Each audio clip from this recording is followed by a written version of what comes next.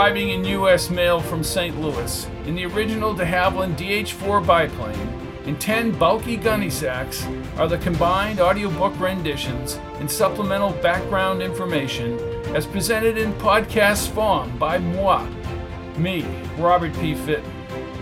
Good evening to one and all, wherever in the galaxy you make your home. We're moving up to the top of the hour. Here are the Moody Blues with Justin Haywood in your wildest dreams.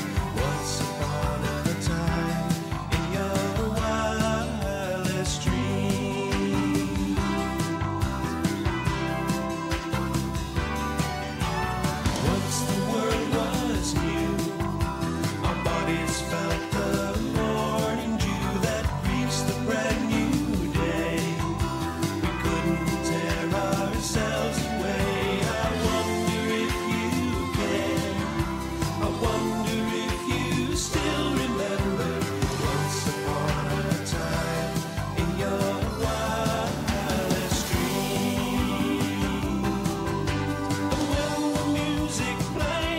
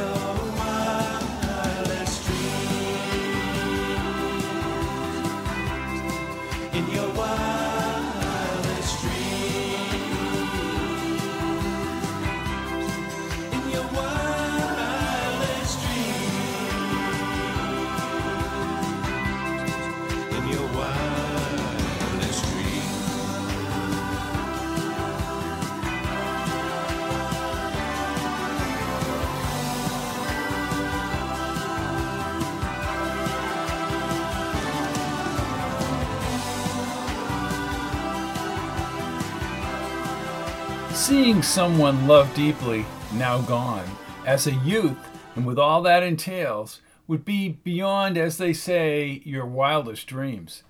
That is about to happen to Caroline in the upcoming episode. Lurking out there with as much negative emotion is Marco St. Germain, the future murderer of her husband.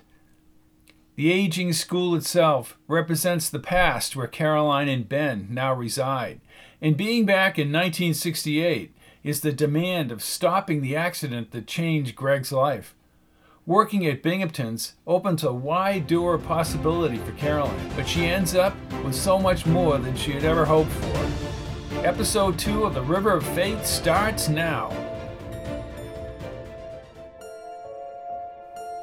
Chapter 7. A rectangular brick structure with a flat tin roof sat in the shadows at the bottom of the school hill next to a dirt lot down the street from Binghamton's department store.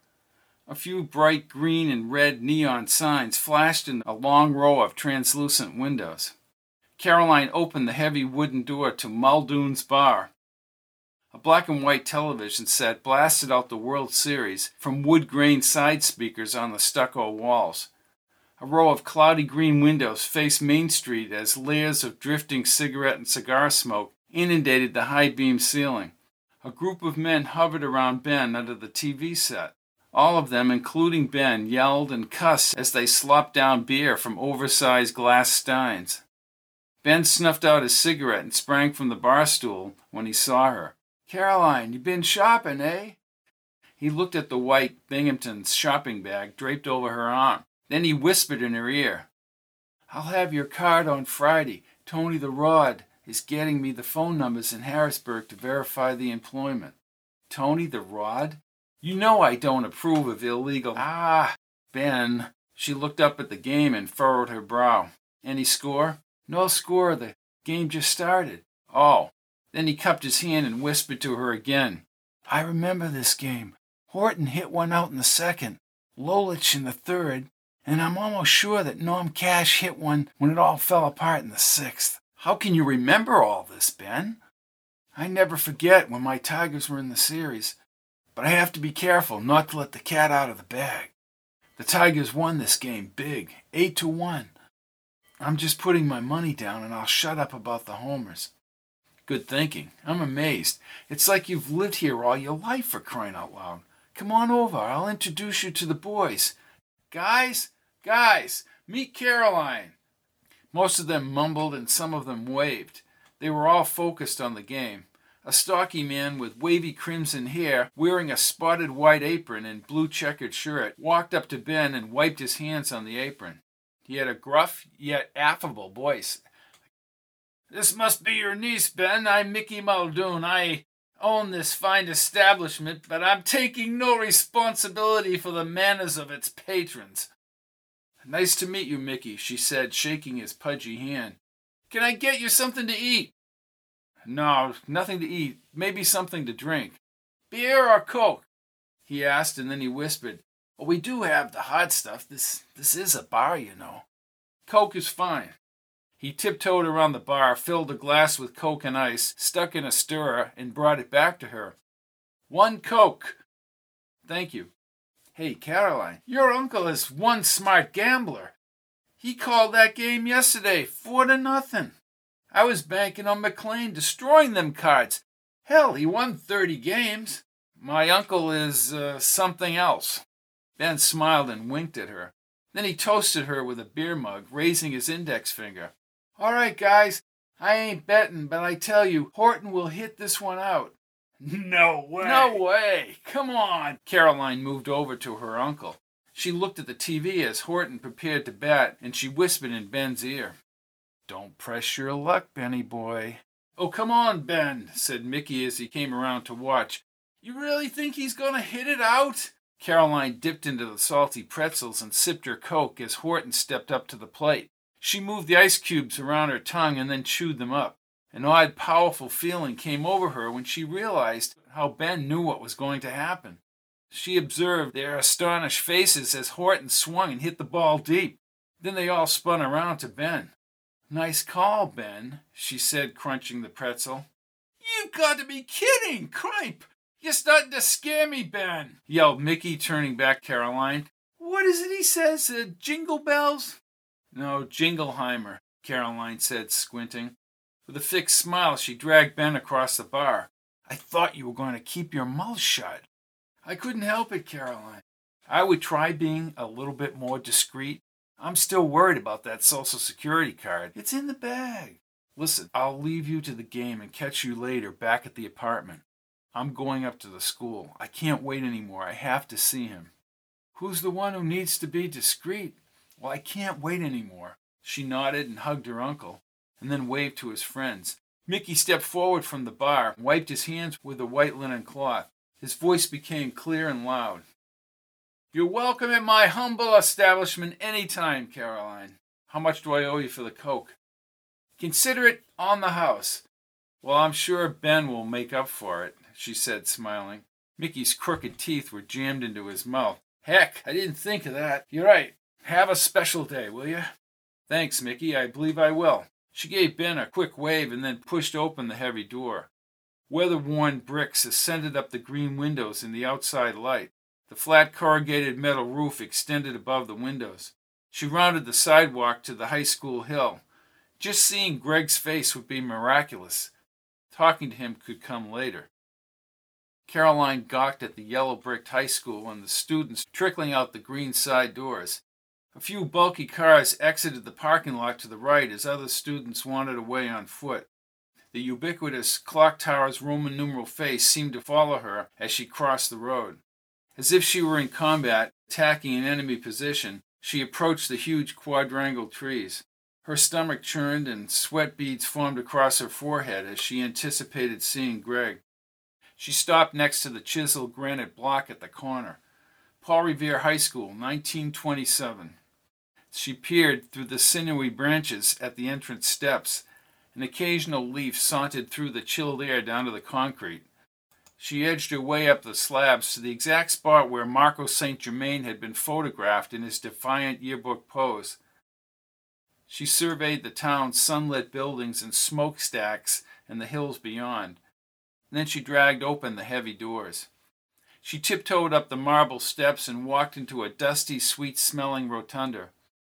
The white columns were miniature versions of the outside granite pillars, and local Reedsville murals highlighting the river graced the rim.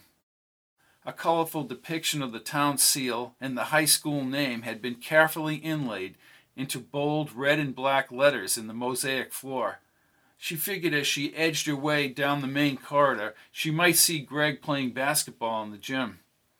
Wire mesh glass doors separated the corridor, and white globed lamps hung from the long ceiling chains. The army green lockers and the glossy blue door frames had been painted over many times.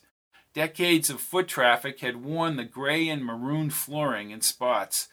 Heavy varnished oak classroom doors with oversized brass knobs lined the hallways. Only a smattering of boys had long hair and a few spotted sideburns, but most of them wore neckties. She passed girls with full-length, straight, simple hairstyles. Their dresses and shoes contrasted with the jeans and sneakers of her students in the future. She approached a janitor sweeping the corridor's end, but she missed the connecting corridor to the gym. Am I near the gym? The uniformed, gray-haired custodian near the maintenance and electrical rooms turned. Oh, no. You need to go back to the main hall. Go to the end. There's another corridor. Follow it right down to the gym.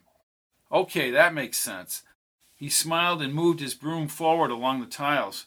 Caroline retreated to the main corridor past more lockers and empty classrooms. Beveled metal frame clocks with black Roman numerals ticked the minutes in wood-framed spacious classrooms.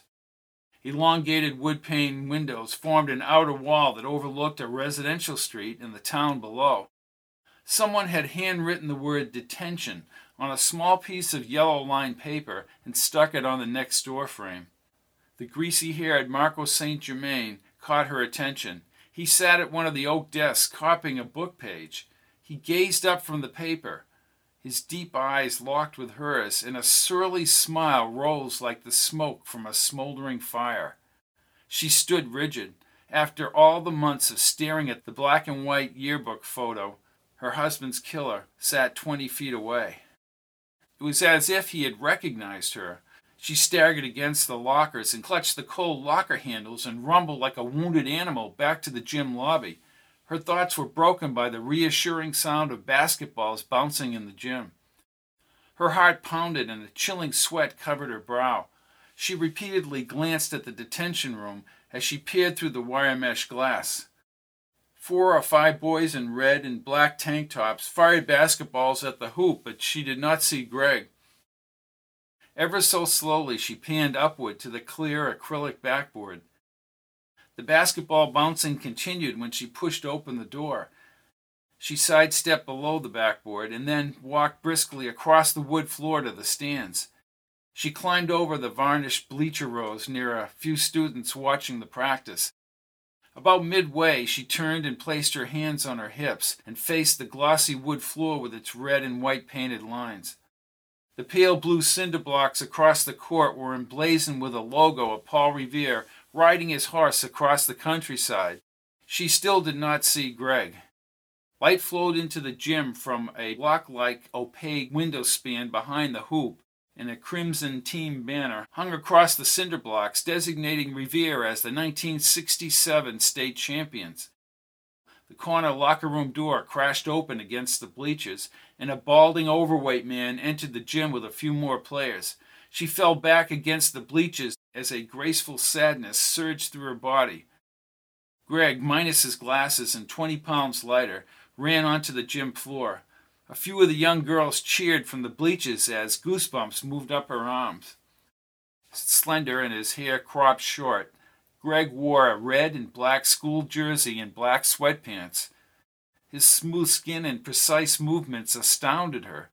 He glanced around the gym. Someone threw him a basketball. He turned, popped, and effortlessly swished the ball through the net.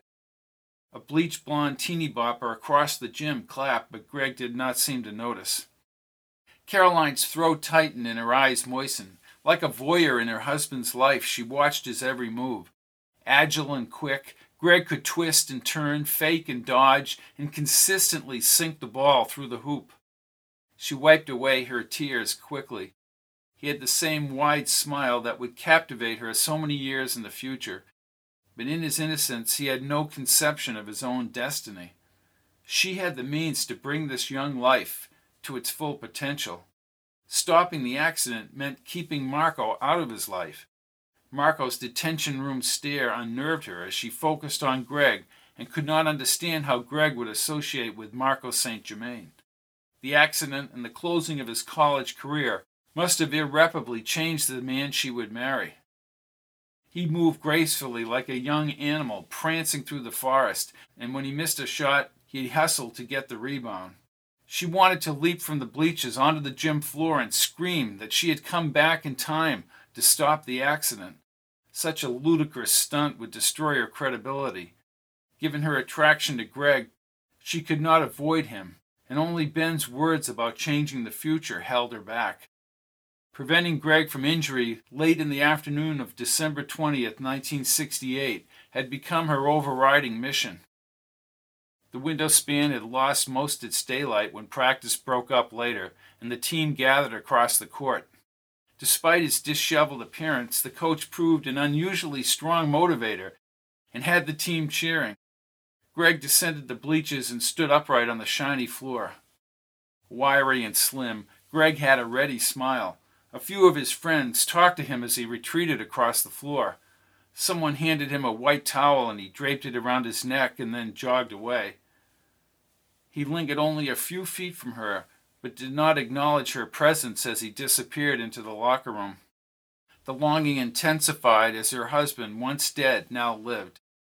She meandered back across the gym floor and her tears flowed freely down her cheeks. Once in the lobby, she glimpsed toward the detention room, but opted to veer toward the outside doors. Greg's practice in the gym, just minutes before, flipped into her thoughts like strobe light images in the night.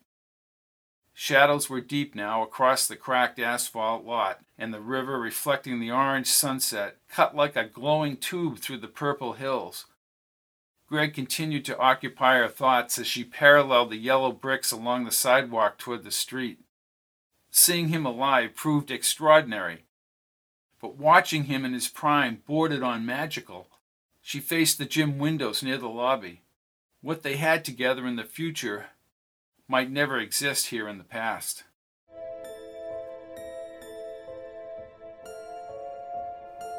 Chapter 8. The oil burner hummed in the basement and forced the toasty air through the cozy Canterbury Street apartment's floor registers. When they finished the hamburger and beans supper, Caroline and Ben relaxed in front of the square black and white TV. Ben giggled as if he were a kid and pointed at a younger Walter Cronkite delivering the news. "Cronkite retired in 1981, said Caroline. "I remember my dad talking about his last broadcast." A film from a Nixon political rally came on the square box screen. "Look, Caroline, I like Nixon, so did Amy." "Ben, Nixon resigned." "Well, Nixon should have just deep-sixed them tapes. I tell you, Caroline, they were gunning for him. He had enemies big time." "I suppose, but so did other presidents." "Well, they didn't get caught." She shook her head. "Ben, there's no winning with you." "Good, I'm glad we understand one another." Caroline smiled and went to get a Coke for herself. "You want a beer?" "You read my mind." He motioned to the TV again. Caroline, the Marlboro Man. Listen to that music. Bump, bump, ba bump, bump, ba bump, ba bump, bump, bump. You're in Marlboro country." "Oh, it makes me want to start smoking, Ben." She poured the Coke from a large bottle and then pierced the beer can with a triangular can opener. "I don't need no glass." "Good, I wasn't going to get you one," she said, handing him the cold can. "You didn't tell me if you won that bet." "I hated to do it." "Hated to do what?" "Lose." "What?" "I dropped 500. Tigers won again today, and I know the Cards will win the next one. I'm just taking your advice, not pressing my luck." "Good idea. You don't want any nefarious people breathing down your neck." "You mean people like Marco St. Germain?" "That sicko, he looked right at me." "You got too close. There are powerful forces here, Caroline." "I swear, he knew.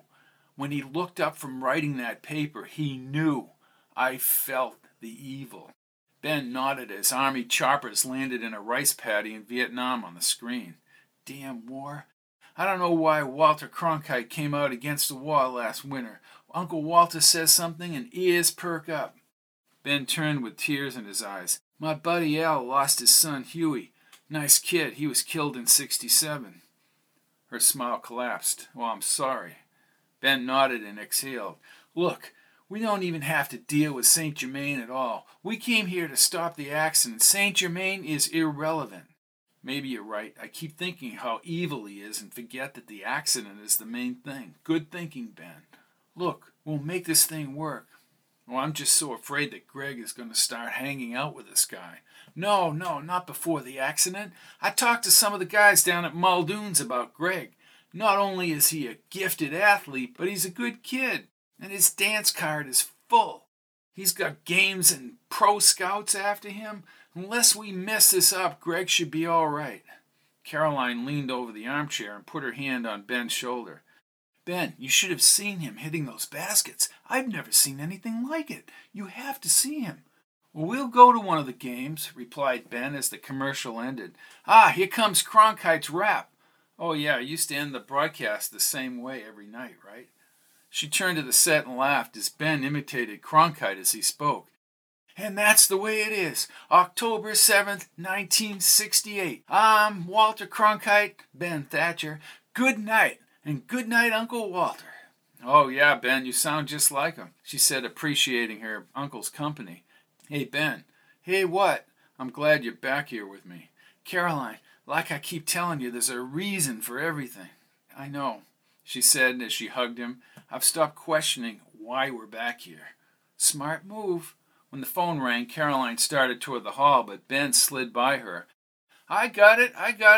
Okay, she said as she smiled. The rug braids pressed into her acrylic stockings as she traipsed across the room. Then she leaned on the wide sill and stared out the window overlooking the quiet Canterbury Street. The trees at night almost looked like summer. She turned when Ben raised his voice. "I'm telling you, Mickey, that the cops are crazy." "Who?" I talked to Lieutenant St. Germain. We all said we had no bets on anything. I know, Mickey, I know. Well, no, we won't bet in your place, I promise. What? He said he would arrest me? Oh, Jingleheimer Smith, come on, Mickey. Caroline ran to the hall door before he hung up the phone. I knew that would happen, Ben. I knew it. Lieutenant St. Germain? I doubt they're related. See, they're on to your gambling, Ben. They'll arrest you. He held her shoulders. No one's going to arrest no one. You have to be careful. It's still a long way to December 20th. She headed into her bedroom and knelt down before the window casing. Traffic along Main Street buzzed just a few blocks away. Ben took his gambling much too lightly, and now he had endangered stopping Greg's accident. She again thought about Greg's startling quickness and perfect shooting back in the gym. Her love for him had deepened and transcended time, and she wanted to see him play and excel at the game he loved. Chapter 9. She left Canterbury Street early, wearing a simple white blouse and green plaid skirt that she had bought at Binghamton's. She buttoned the upper part of her raincoat and moved up the hill in the nippy wind toward Main Street. She held a fresh red, white, and blue Social Security card with a number and her name. She never reached Mrs. Stone but left a message with Polly at the switchboard. 45 minutes later, Polly relayed a message from Mrs. Stone for Caroline to report to work this morning at 9 a.m. Her thoughts were with Greg in the future when he sold a commercial building downtown last summer, and to celebrate he made reservations at a lodge in the country. The wind lessened as she rounded the sidewalk onto Main Street in Reedsville, Pennsylvania. That weekend at the lodge, making love by the fireplace, existed only in the future. Ahead of her now, down the sidewalk, the 3-story building watched over Main Street. She pushed the glass doors, captivated again by the store's ambiance and detailed architecture. The warmer air soothed her face as she glided through the first-floor departments and up to the elevator. The dial above slowly moved toward the first floor. The door opened and Gil, wearing a purple bow tie, pulled back the diamond-shaped inner gate. He held the lever with his hand as he looked at her new clothes. Well, spiffy outfit, Caroline. Well, good morning, Gil, and thank you. He closed the doors and moved the lever. Then he spoke in a low voice from the side of his mouth. Remember, Mrs. Stone is very particular, but her bark is worse than her bite. I'll remember that. And one more thing about a big store. Everybody talks. You've got your friends, but you're not so much friends, he said as they passed the second floor. And at Binghamton's, he said, raising his index finger, you're important to us. Here we are, 3rd floor, bedding, and the main office. Here I go, Gil.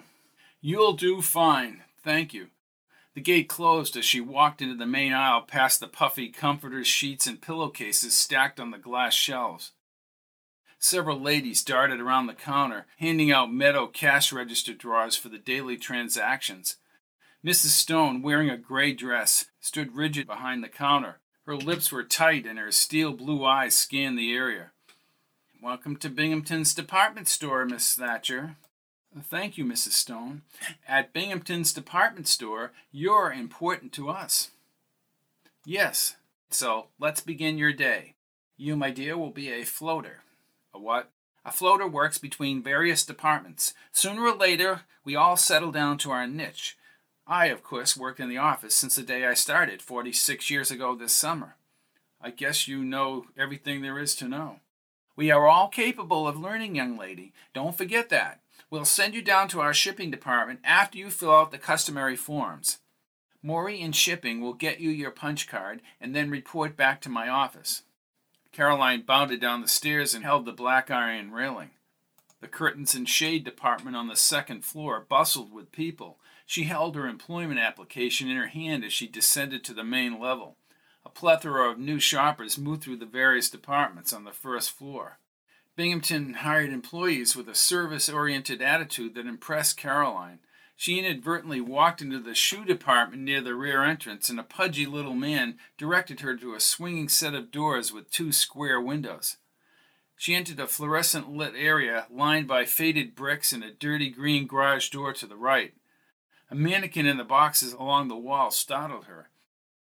Through the next set of door windows, she saw a few people working under a set of fluorescent tube lights. She opened the door, and a hunched-over man with thick glasses placed a cigarette in an ashtray. He had a quirky smile, but his gold-rimmed glasses magnified his glossy blue eyes.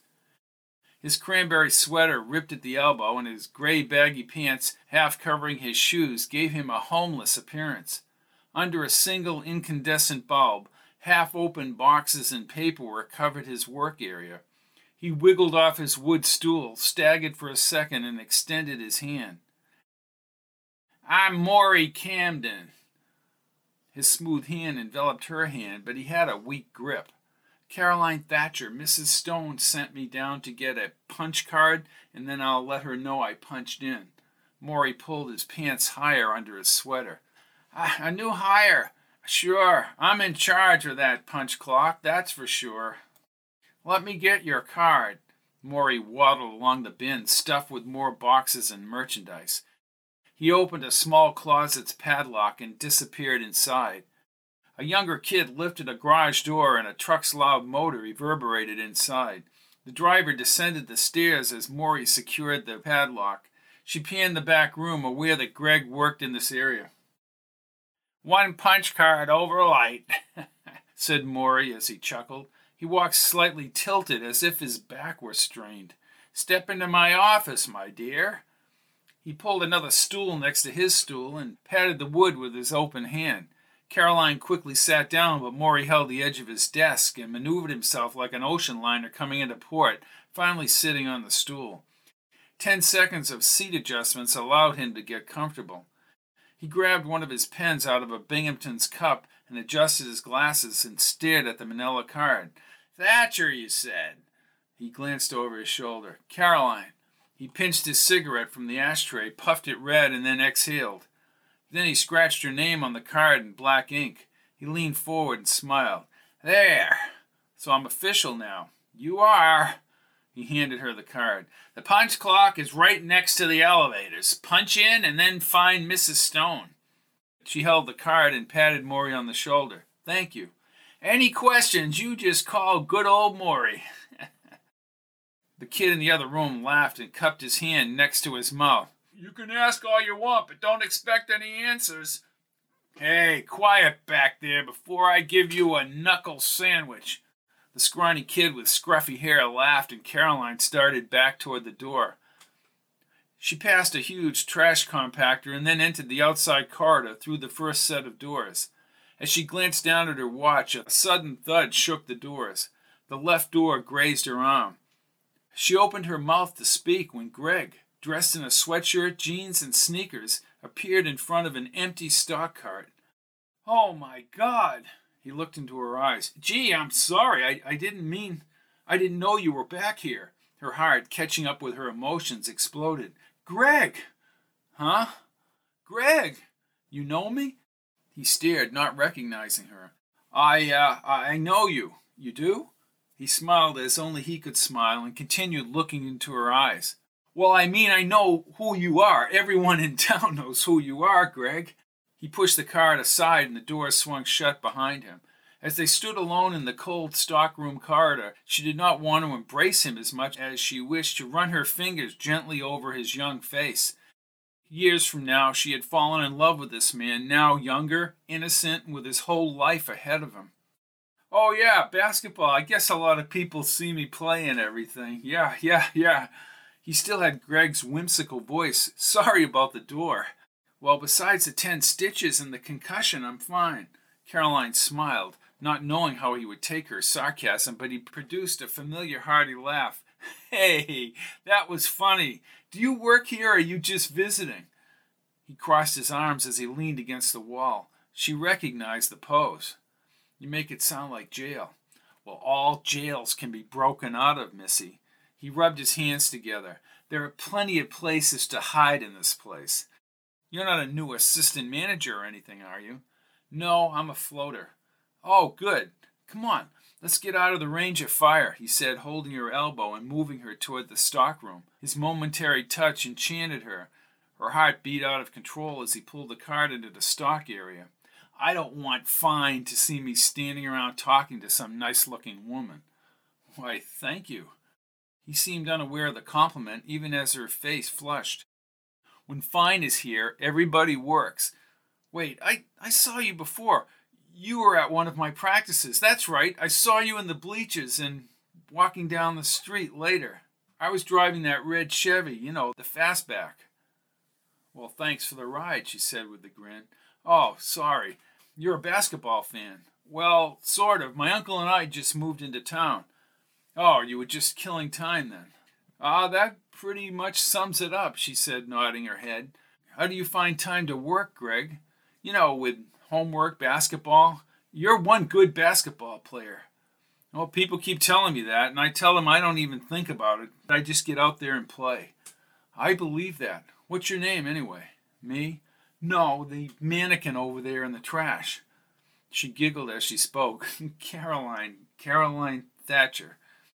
Well, I look forward to working with you, Caroline Thatcher, he said, briefly squeezing her hand, his flesh touching her flesh. And come by and watch my practice again. Next time I'll give you a ride. Promises, promises. At that moment, Mrs. Stone passed through the swinging doors and faced Greg. A smile cracked her solid countenance. Greg? Just meeting your newest employee, Mrs. Stone. Greg could always talk his way out of anything. You made a good choice. It's really my fault, Mrs. Stone. Well, nothing gained, nothing lost, said Mrs. Stone. Your punch card. I can show you where to punch in. Punching in on time and being prompt is most important. I'll see you, Caroline. Greg pushed the cart through the doors. I'm sure you will, Greg. Her heart still raced as she regained that warm feeling she had lost outside Symphony Hall in Chicago. Mrs. Stone cleared her throat. Startled, she handed the punch card to her. Mrs. Stone escorted her outside, and Caroline searched the sales floor, pausing at each support column for any sign of Greg. Straight down the front of the store, past the elevators and near the cosmetics department, Greg, pushing the cart, disappeared behind the front column. This is a wonderful place, said Caroline, not quite sure that this dream would last. Yes, of course. As long as you work hard in this world, you will get what you want. Caroline nodded and pursed her lips, knowing that working hard sometimes had nothing to do with success.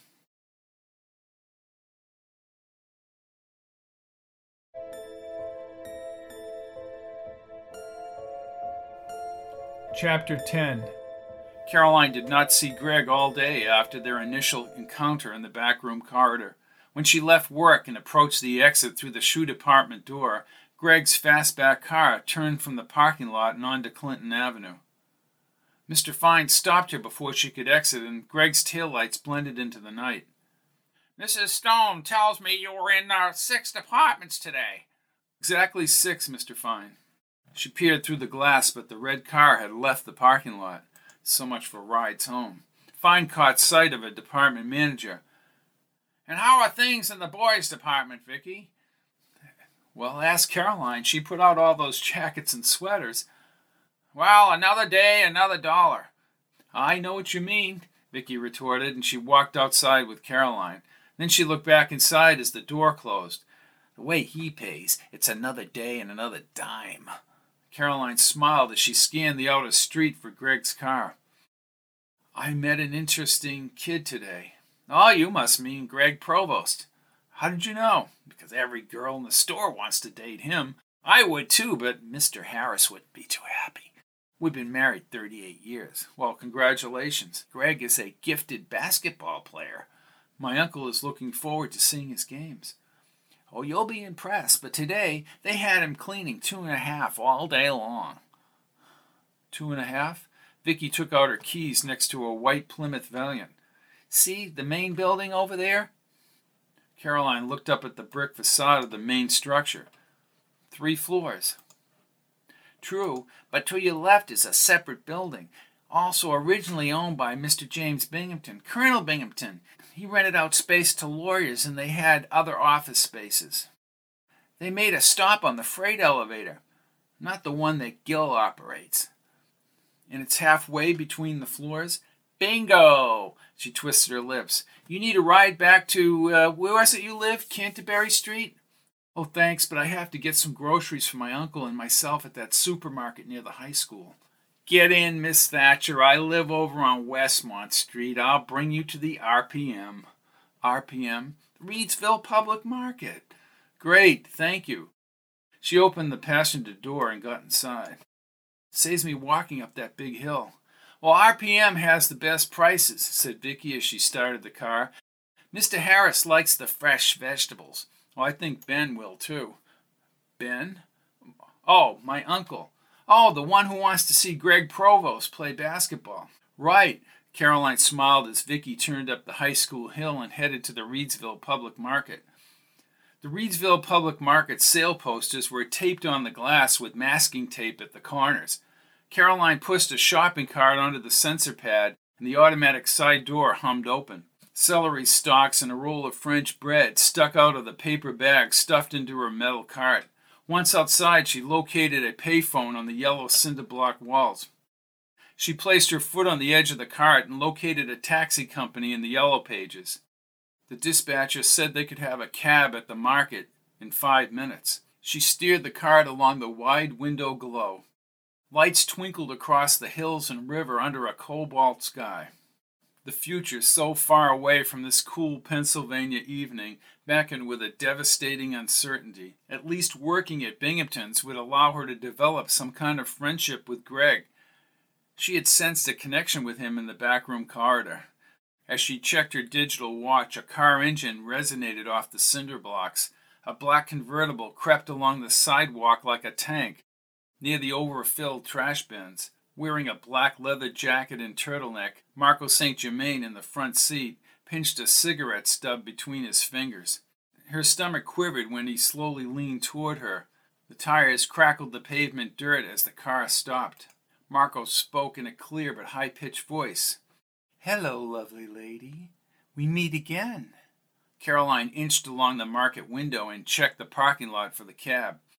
Marco pushed the oversized car door open. Fear merged with a sudden anger. In 25 years, this guy would ruthlessly gun down Greg in Chicago. She gritted her teeth. I don't know you. He grinned like a bloodthirsty tiger and thrust his foot against the shopping cart as his friends chuckled inside the car. Then he put both his pale, bony hands on the metal carriage frame. Liquor reeked on his breath. Oh, you don't know me? I told you I don't know you. I think when a gorgeous lady walks by me and gives me the look, I remember that look, he said, exposing his yellow teeth. Back off. Oh, feisty little thing. He waltzed around the cart and positioned his unshaven face closer. I think you're pretty cute, baby. Caroline's rage spread to her tightened fists. You listen to me, you little bastard. You get your ass back in that car with your buddies, or I'll call the cops. My friends call me Marco, lovely lady, he said, touching her long hair. She swung her arm, but still smiling, he grasped his cold hand around her wrist. Anytime you want it, baby, you have my name. Just look me up and I'll give you what you need. Caroline smacked her bunched fist against his wrist and spit in his face. I told you to back off, you little bitch. He wiped his cheek and raised his hand, but she wedged the cart between them. She repeatedly pushed the cart at him as the green and white cab pulled along the sidewalk. I'll get you for that, bitch. Nobody does that to me. Well, I just did. Like a cat, he rounded the cart and grabbed her wrist again, but her watch baffled him. What the hell is this toy? A stocky man, well over 6 feet tall, rushed out of the cab and around the hood. He barreled into Marco, knocking him to the pavement. He looked at the black car and then to Marco, groggy on the ground. Get lost, you little punk, and the rest of your buddies. Marco attempted to stand, but fell back to the ground. His two friends slinked around the car and lifted him to his feet. He brushed the dust off his leather jacket and pushed away his friends. Sneering at Caroline, he climbed in the passenger seat and slammed the door as his friends re-entered the car. The wheels spun, leaving a burnt rubber remnant as the car skidded across the RPM parking lot. He thrust up his middle finger and Caroline closed her eyes. The cabbie planted his feet on the sidewalk until the convertible disappeared off the lot.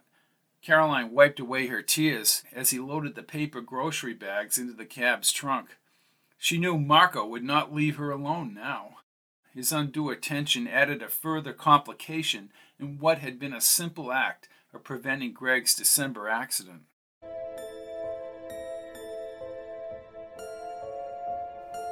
Chapter 11. Her clammy hands shook incessantly as they approached the apartment. The rapid breathing had slowed, but her heart still pitter-pattered as she peered out of the cab at the glowing taffeta shades on the second-story window of the Canterbury Street apartment. At least Ben had arrived back home. The driver, who called himself Hutch, shifted and then parked along the curb. He had thoughtful, deep eyes and bushy, curly hair. I can track down that jerk, Miss Thatcher. The boys down at the fire station would love to shut him down. Fire station? Reedsville, volunteer fireman. Just give me the word. I would just like to forget what happened. I'll tell you one thing, he said, raising his index fingers. Morons like him only understand equal or greater force. Her voice cracked. I know. Let me help you with the groceries. It's okay, my uncle is home. Hutch opened the rear door and extended his hand. She gripped it, but her legs warbled as she stepped onto the sidewalk. 100 yards down Main Street, dozens of taillights trailed into the night, and she exhaled in the cooler air. Hutch checked the sidewalk in both directions before opening the trunk. She gripped the handle, but her legs warbled as she stepped onto the sidewalk. I insist, said Hutch as he encircled the 3 paper bags of groceries. Caroline nodded. That little twerp won't bother you no more. Well, don't be so sure of that, she said as she moved ahead of him up the concrete steps. Ben flipped on the overhead light in the hall and bounded down the stairs. Well, look who's back here. Thank God, said Caroline. Ben's eyes darted between Hutch and Caroline. What's the matter? She wrapped her arms around him and wept onto his shoulder. Oh, Ben. Name's Hutch Henderson, said the cabbie. Your niece was taunted by some creep. Saint Germain, said Ben, and he held her shoulders. What did he do? As she continued whimpering, Hutch stepped with the bags inside. He was threatening her, but he won't any more. Hutch knocked him to the ground. Well, thank you, Hutch, said Ben as he scooped up one of the bags. This guy is bad news. Come on, let's get upstairs. Caroline glanced to the glass doors and wondered why she was still scared. The steps echoed like bongo drums as they ascended to the upstairs apartment. Hutch set the 2 remaining bags on the table. Ben offered him a $10 tip, but he pushed Ben's hand back. I don't need to get paid for doing the right thing. He handed both of them his card. You call me if this creep comes back. Ben tucked the bill back in his wallet. Well, at least let me buy you a drink sometime down at Muldoon's.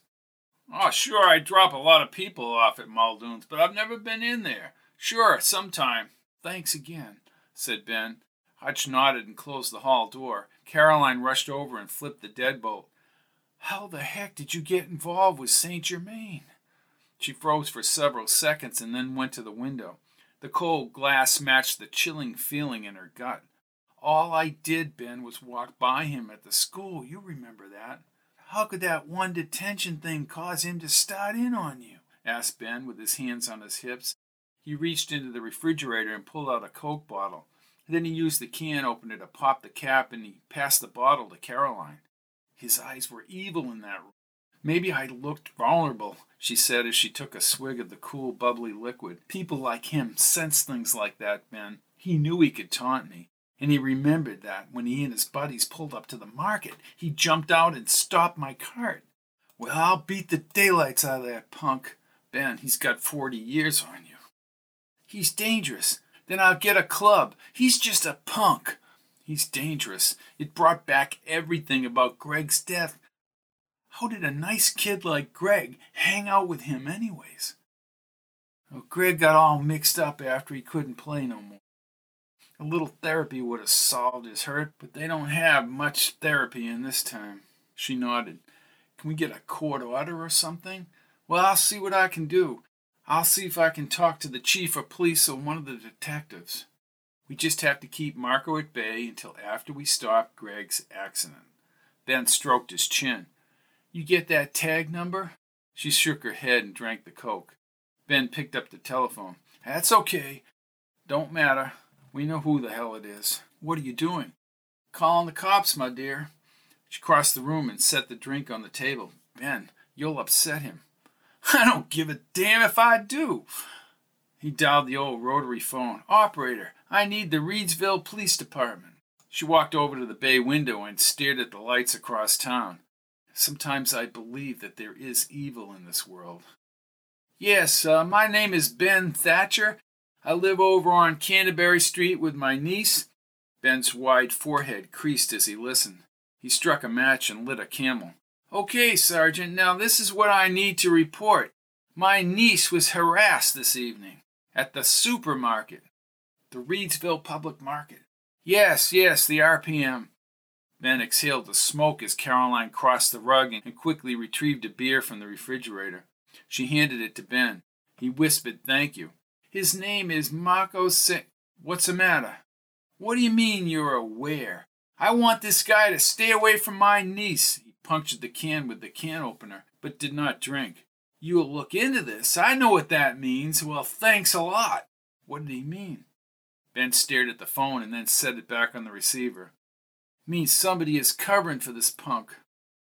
You don't know that, Ben. Trust me. I worked 34 years as an insurance adjuster, Caroline. I've heard it all. I know when someone is running cover. He sat down and her eyes moistened. Oh, don't cry. I've never been frightened of anyone, Ben, like I am of him. Then the tears trailed down her cheeks and Ben quickly rushed over to comfort her. I'm afraid he'll try and kill us like he did Greg. He's just a punk kid right now. We're here to stop Greg's accident, and we'll stay clear of St. Germain. He wiped her cheeks with a tissue. I can't believe I walked by that detention room. What bad luck. You would have seen him eventually. Just keep me safe, Ben. I will. If he pushes further, I'll kill him myself. As she drifted into a light sleep, Caroline imagined driving along an isolated dirt road at twilight. She passed rows of sun-tipped cornstalks casting stark shadows onto the gritty surface. The vehicle struggled as if it were constrained by an unknown force. At the top of the knoll, where the road cut the huge cumulus cloud sky and the cornfield, the gypsy, in a wispy, ghost-like dress, stood in the airy sunset light. Caroline hammered the brake pedal with her sneaker, but the car went forward. She jiggled the door handle. The side panel indicated the doors were unlocked, yet the door would not open and the car had stopped. The old woman's voice filled the car. Ot viam inveniam ot fecium. Ot viam inveniam ot fecium. As Caroline approached, the woman faded into an alabaster presence, with only her cold eyes fixed on Caroline. She moved backward into the cornfield and disappeared. What does it mean? What does it mean? She called out. A chilled air brushed her bare arm. Slowly she turned toward the driver's window. Deep within the silver-lit cornstalks, Marco St. Germain advanced like a swath, singeing the corn in a smoldering wake. Wearing his leather jacket, his intense black eyes focused on Caroline. He reached inside his jacket and produced a serrated switchblade knife. The glistening blade popped outward as darkness replaced the twilight. With a sickening smile on his face, he held the blade outward as he neared the edge of the cornfield. No! No! She cried and revved the engine, but the car did not move. St. Germain's grin widened as he slowly waved the knife blade. The wind outside whipped the cornstalks and the smoke behind. The clouds blackened in the sky and rain hit the windshield as lightning cut the night sky. Caroline pushed on the horn. St. Germain kicked his boot against the window glass, shattering it. She screamed till Ben shook her shoulders.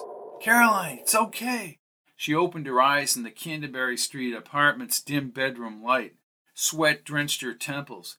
The warm air pushed through the iron grate floor registers, and the furnace groaned in the basement. She looked into his misty eyes, reflecting an outside blue neon sign. Oh my God, he was right outside the car window. Just a dream, Caroline, just a dream, he said as she held him tight. Mind does strange things. He was right there, Ben. I know. He isn't going to stop. He's just going to keep coming. I can feel it. This man is obsessive. And the gypsy. Write this down. Write this down, Ben. Aut viam inveniam aut faciam. Well, what the hell is that? He said, pulling a pencil off the nightstand. What was that? Aut viam inveniam aut faciam. Ben wrote down each word as she repeated it. What the hell does that mean? I never heard or read that phrase, Latin, and she said it.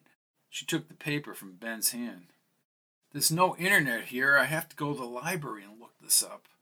Ben nodded in the flashing blue light. He stood and peered out the window. I will take care of this. What are you going to do, Ben? Don't go putting yourself in harm's way. His pug nose and tiger's hat silhouetted against the flashing blue neon, and his eyes glistened. He slowly shook his head. Sometimes force must be met with force. Chapter 12. Ben slapped the chrome bell on the police station smudged for Mike or Connor. A fluorescent bulb flickered in front of the metal desk along the filing cabinets.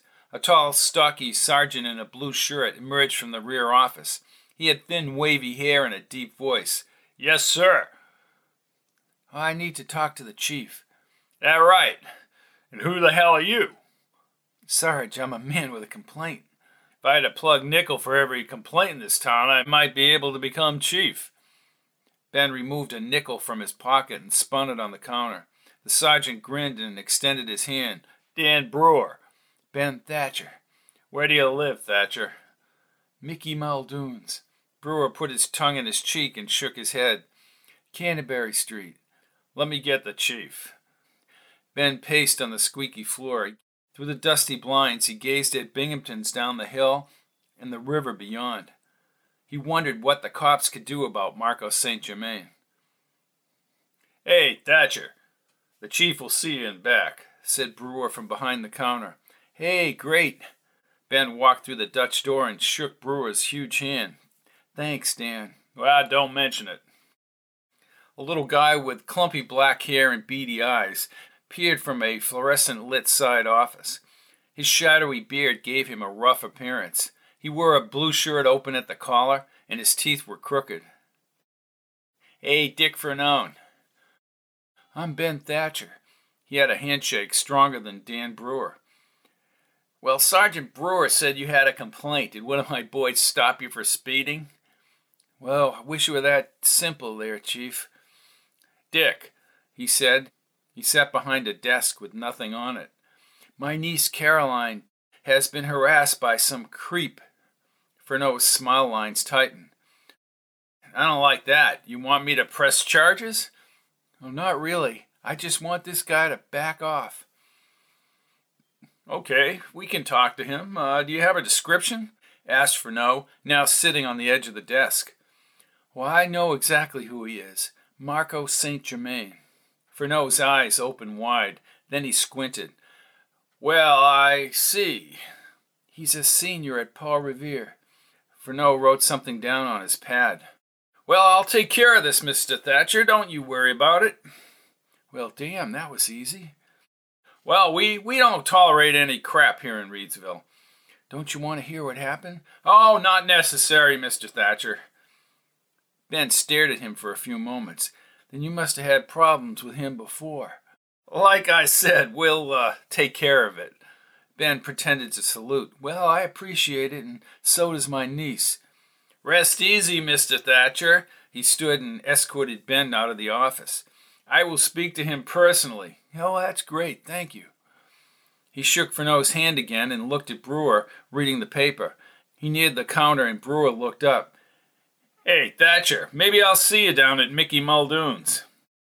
Sounds like a good idea, said Ben as he headed to the door. He heard Brewer's chair squeak, and then he heard the chief say something about Marco St. Germain. Something was amuck because he could not hear the chief anymore because the office door slammed.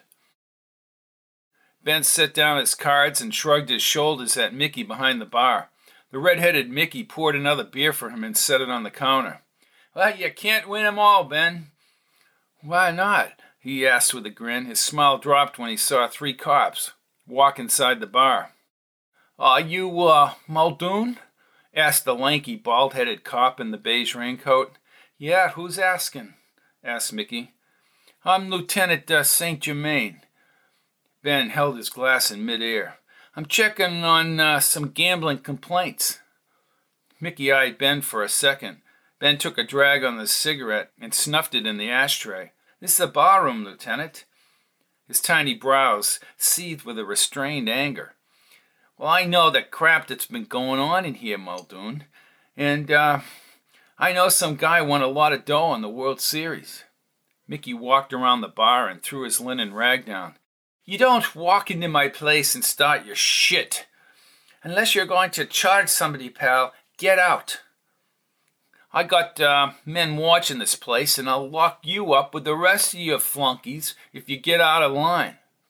Mickey's face flushed crimson, and he went nose to nose with the lieutenant. Good. I serve my customers from the can. The lieutenant said nothing. He turned, and the other two officers followed him out the door. Somebody shouted from the table. You told him, Mickey. Listen, you bunch of toughies. Keep a lid on your bets. At least until he backs off. Then he looked at Ben and smiled. And you're public enemy number one. Saint Germain? Is he related to Marco Saint Germain? Who the hell knows? I just met him. Ben put $1 on the bar and stood. Hell, it's 6:30. I have to meet Caroline at Binghamton's. We're going to Greg's game up at the high school. As far as that lieutenant, I can find out who the hell he is. Mickey called out as Ben moved toward the Main Street door. Be careful, Ben. That guy looks crooked to me. The cold air hit Ben's face, and he started down the Main Street sidewalk under the streetlights. In the distance, a black and white police cruiser signaled right and turned up the street near Binghamton's. Ben shook his head and started toward the store. He kept thinking about the confrontation in the bar. The lieutenant looked nothing like Marco St. Germain, yet he sensed a connection. A rumbling on the sidewalk behind Ben broke his concentration. He turned quickly as a little red rambler accelerated down the sidewalk. Immediately he ran forward. Over his shoulder, the rambler closed in on him. He stumbled and dived into a small alcove. Just a foot away, the car raced by. His shoulder throbbed and his back wrenched in pain. As he rolled back onto the sidewalk, the rambler backed up on Main Street and the tires screeched. He heard scuffing and then felt the cold blade of a long knife at his throat. You ever go to the cops again, and I'll push this blade right into your neck. Got it? Why don't you just go to hell? Someone kicked Ben in the back of the neck. He bit his lip. The door closed and the car sped away. He struggled as he sat against the concrete building. Son of a bitch. Chapter 13. She held Ben's arm all the way up the high school hill sidewalk. The hint of smoke from numerous chimneys along the side roads signaled that colder weather had descended upon the town and the valley. Ben kept grabbing his neck. Ben, are you sure you're all right? They should have brought you to the doctor when you fell off that bar stool. No, Caroline, just a few aches and pains. I'm okay. As they crossed under the parking lot lights, she wondered if Ben had told her the truth. She followed him into the warmer gymnasium lobby. When Ben bought the tickets, she studied the smudged glass trophy case. She spotted Greg in 3 team pictures. A brass-plated plaque leaned against the championship trophy. Greg Provost, 65 points. PRHS versus Harrisburg, March 20th, 1967. Ben placed his hand on her shoulder as she looked up quickly. He held 2 green tickets in his right hand. 75 cents, Caroline. What a bargain. She touched her index finger to the scrape on his brow, and he flinched. Well, you hit that floor hard, Ben. Inside the noisy gym, Greg, in his red and black jersey and shorts, stood with his teammates mid-court in front of the team bench. He smiled when he saw her enter with Ben along the sidelines. The animated Coach Miskinnis, upper light shining on his bald head, ranted passionately to his players as cheerleaders waved their red and black pom-poms.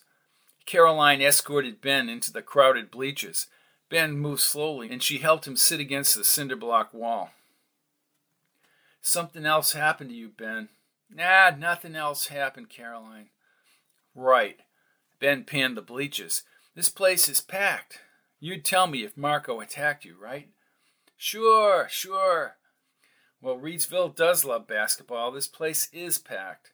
I'll have you know I'm giving up Green Acres and the Beverly Hillbillies for this game. Well, what a sacrifice. She laughed. She fixated on Greg. Ben, Greg likes me. Even at this age, I can tell. Whether he does or he doesn't isn't important, Caroline, said Ben as the crowd cheering intensified. Look, all we have to do is prevent that accident, and that's it. She spoke over the crowd noise. It's tough, Ben. I was married or will be married to him. It hurts. Ben stroked his chin and stared downward. I know. I truly know. After the tap-off, Greg's exhibition made the practice sessions look tame. Caroline screamed with the crowd and applauded when the kid at the microphone called out Greg's name after every basket. As if he had been turned up a notch, Greg ran faster and made quicker passes and moves and shot the ball through the hoop from every conceivable angle. As he worked the court, she understood his potential as she never had in Chicago. Greg even impressed Ben as he watched the fast-paced game closely. Ben repeatedly shook his head and did not utter a word until the opposing team called a timeout. A confused expression spread across his aging face. I thought he was your, better than average high school player. He'd talk about playing ball, after you'd had a few drinks, but this kid, he's an exceptional talent. Do you realize what kind of a career this kid could have had? Yes, Ben, I do. She leaned forward as the game started again and the players ran down the glossy wood court. Greg's leg muscles tightened as he leaped and his biceps were muscular and lean as he shot basket after basket in an effortless romp. His quickness overshadowed the other players. He could fake and weave, and he never tired. He scored 28 points, even though missing part of the second quarter. As the halftime buzzer sounded, both teams swarmed toward the locker room, and Ben banged his fist on the bleacher. We have to stop that accident, goddammit. Caroline, taken aback by his sudden emotion, hit his arm. Well, yeah. No, I'm serious. We've got to plan this thing out, which leads me to an appropriate subject. We need transportation. I've got the boys down at Muldoon's working on getting a car for us. With all that cash I won. Ben, we don't even have licenses. They'll have licenses for both of us. Ben, they're already looking into the gambling, and you got me a Social Security card, and now we have to pull out all the stops. She stood and moved with the crowd down the bleachers. Ben, one screw-up, and Greg will repeat history in December. He stood near the out-of-bounds line. Without taking chances, you can never go forward, and all you do is end up with nothing. They left the bleachers for a short time, and Ben bought Cokes back in the lobby. Caroline had the strangest feeling that someone watched her from a hidden location. She sipped the drink and constantly checked around the lobby and the gym for Marco. Again, she pressed her hand against the glass and stared at Greg's name on the trophies. I say he gets 50 points this game, said Ben, finishing a cigarette. Woo-wee! She exclaimed and raised her arm upward as she turned from the case. Woo-wee is right. I think the best thing we can do is have him miss that game on December 20th.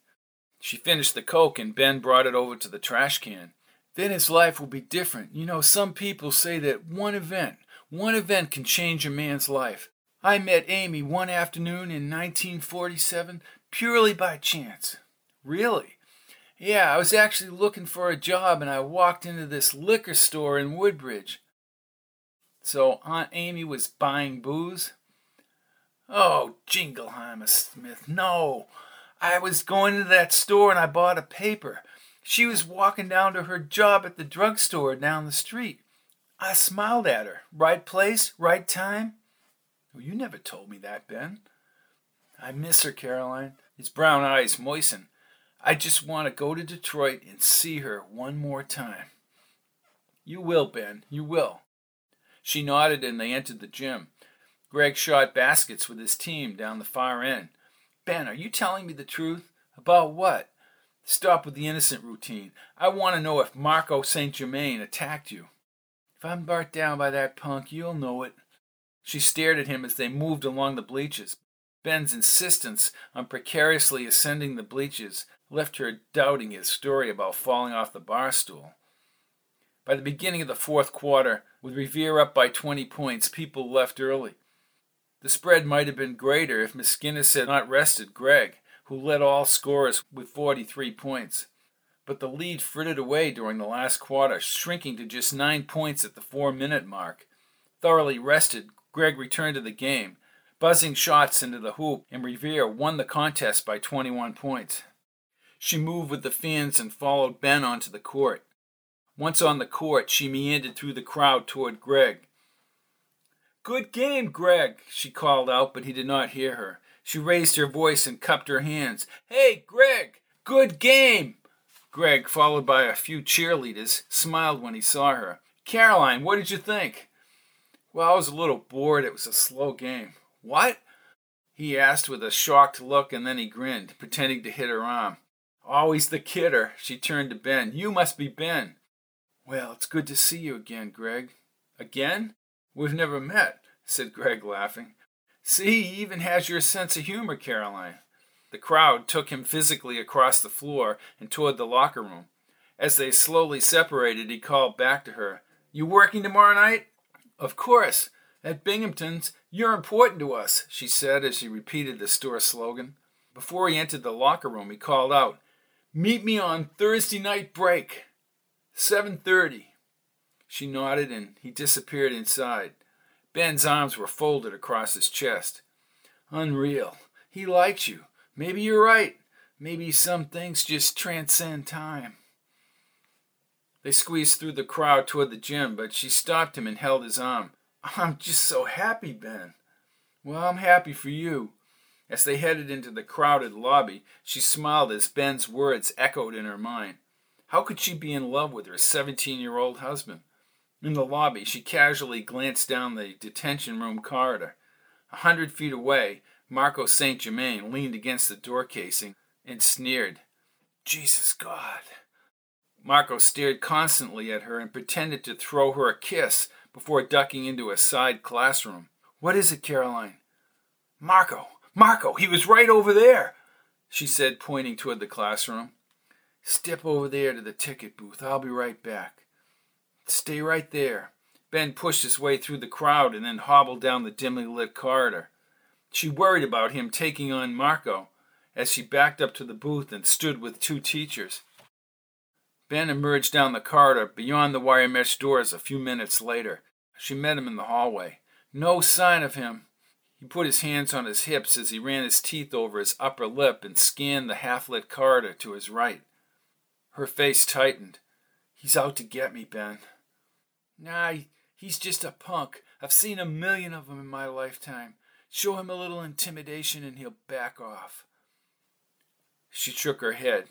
"No. Hutch knocked him down. There's something wrong with this guy.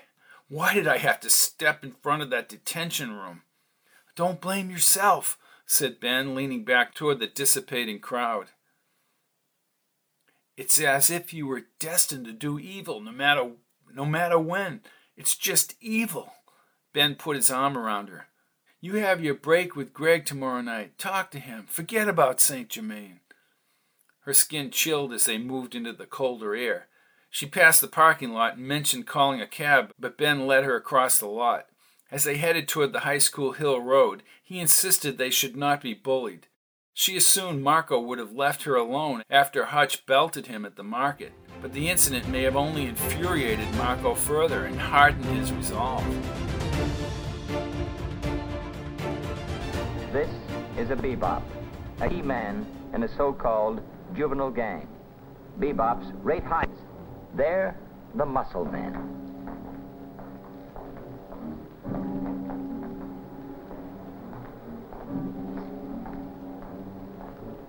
Sometimes they're killers.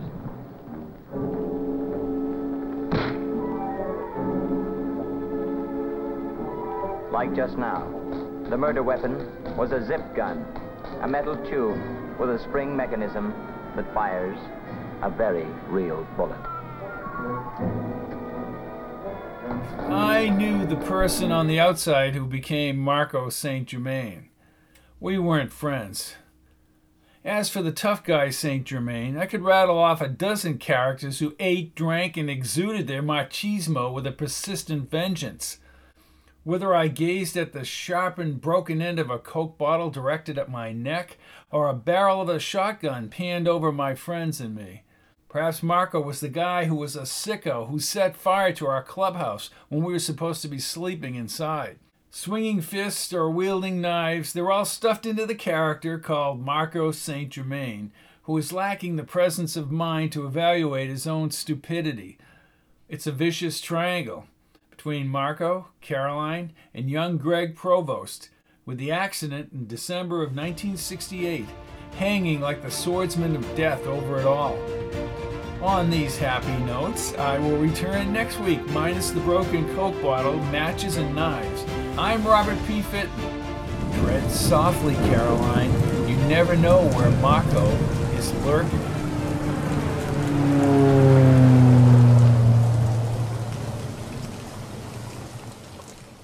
All of my books are available in paperback, Kindle, and audio at www.fittonbooks.com, or you can look at the list of audiobooks separately at pizzazz-pizzazz.com.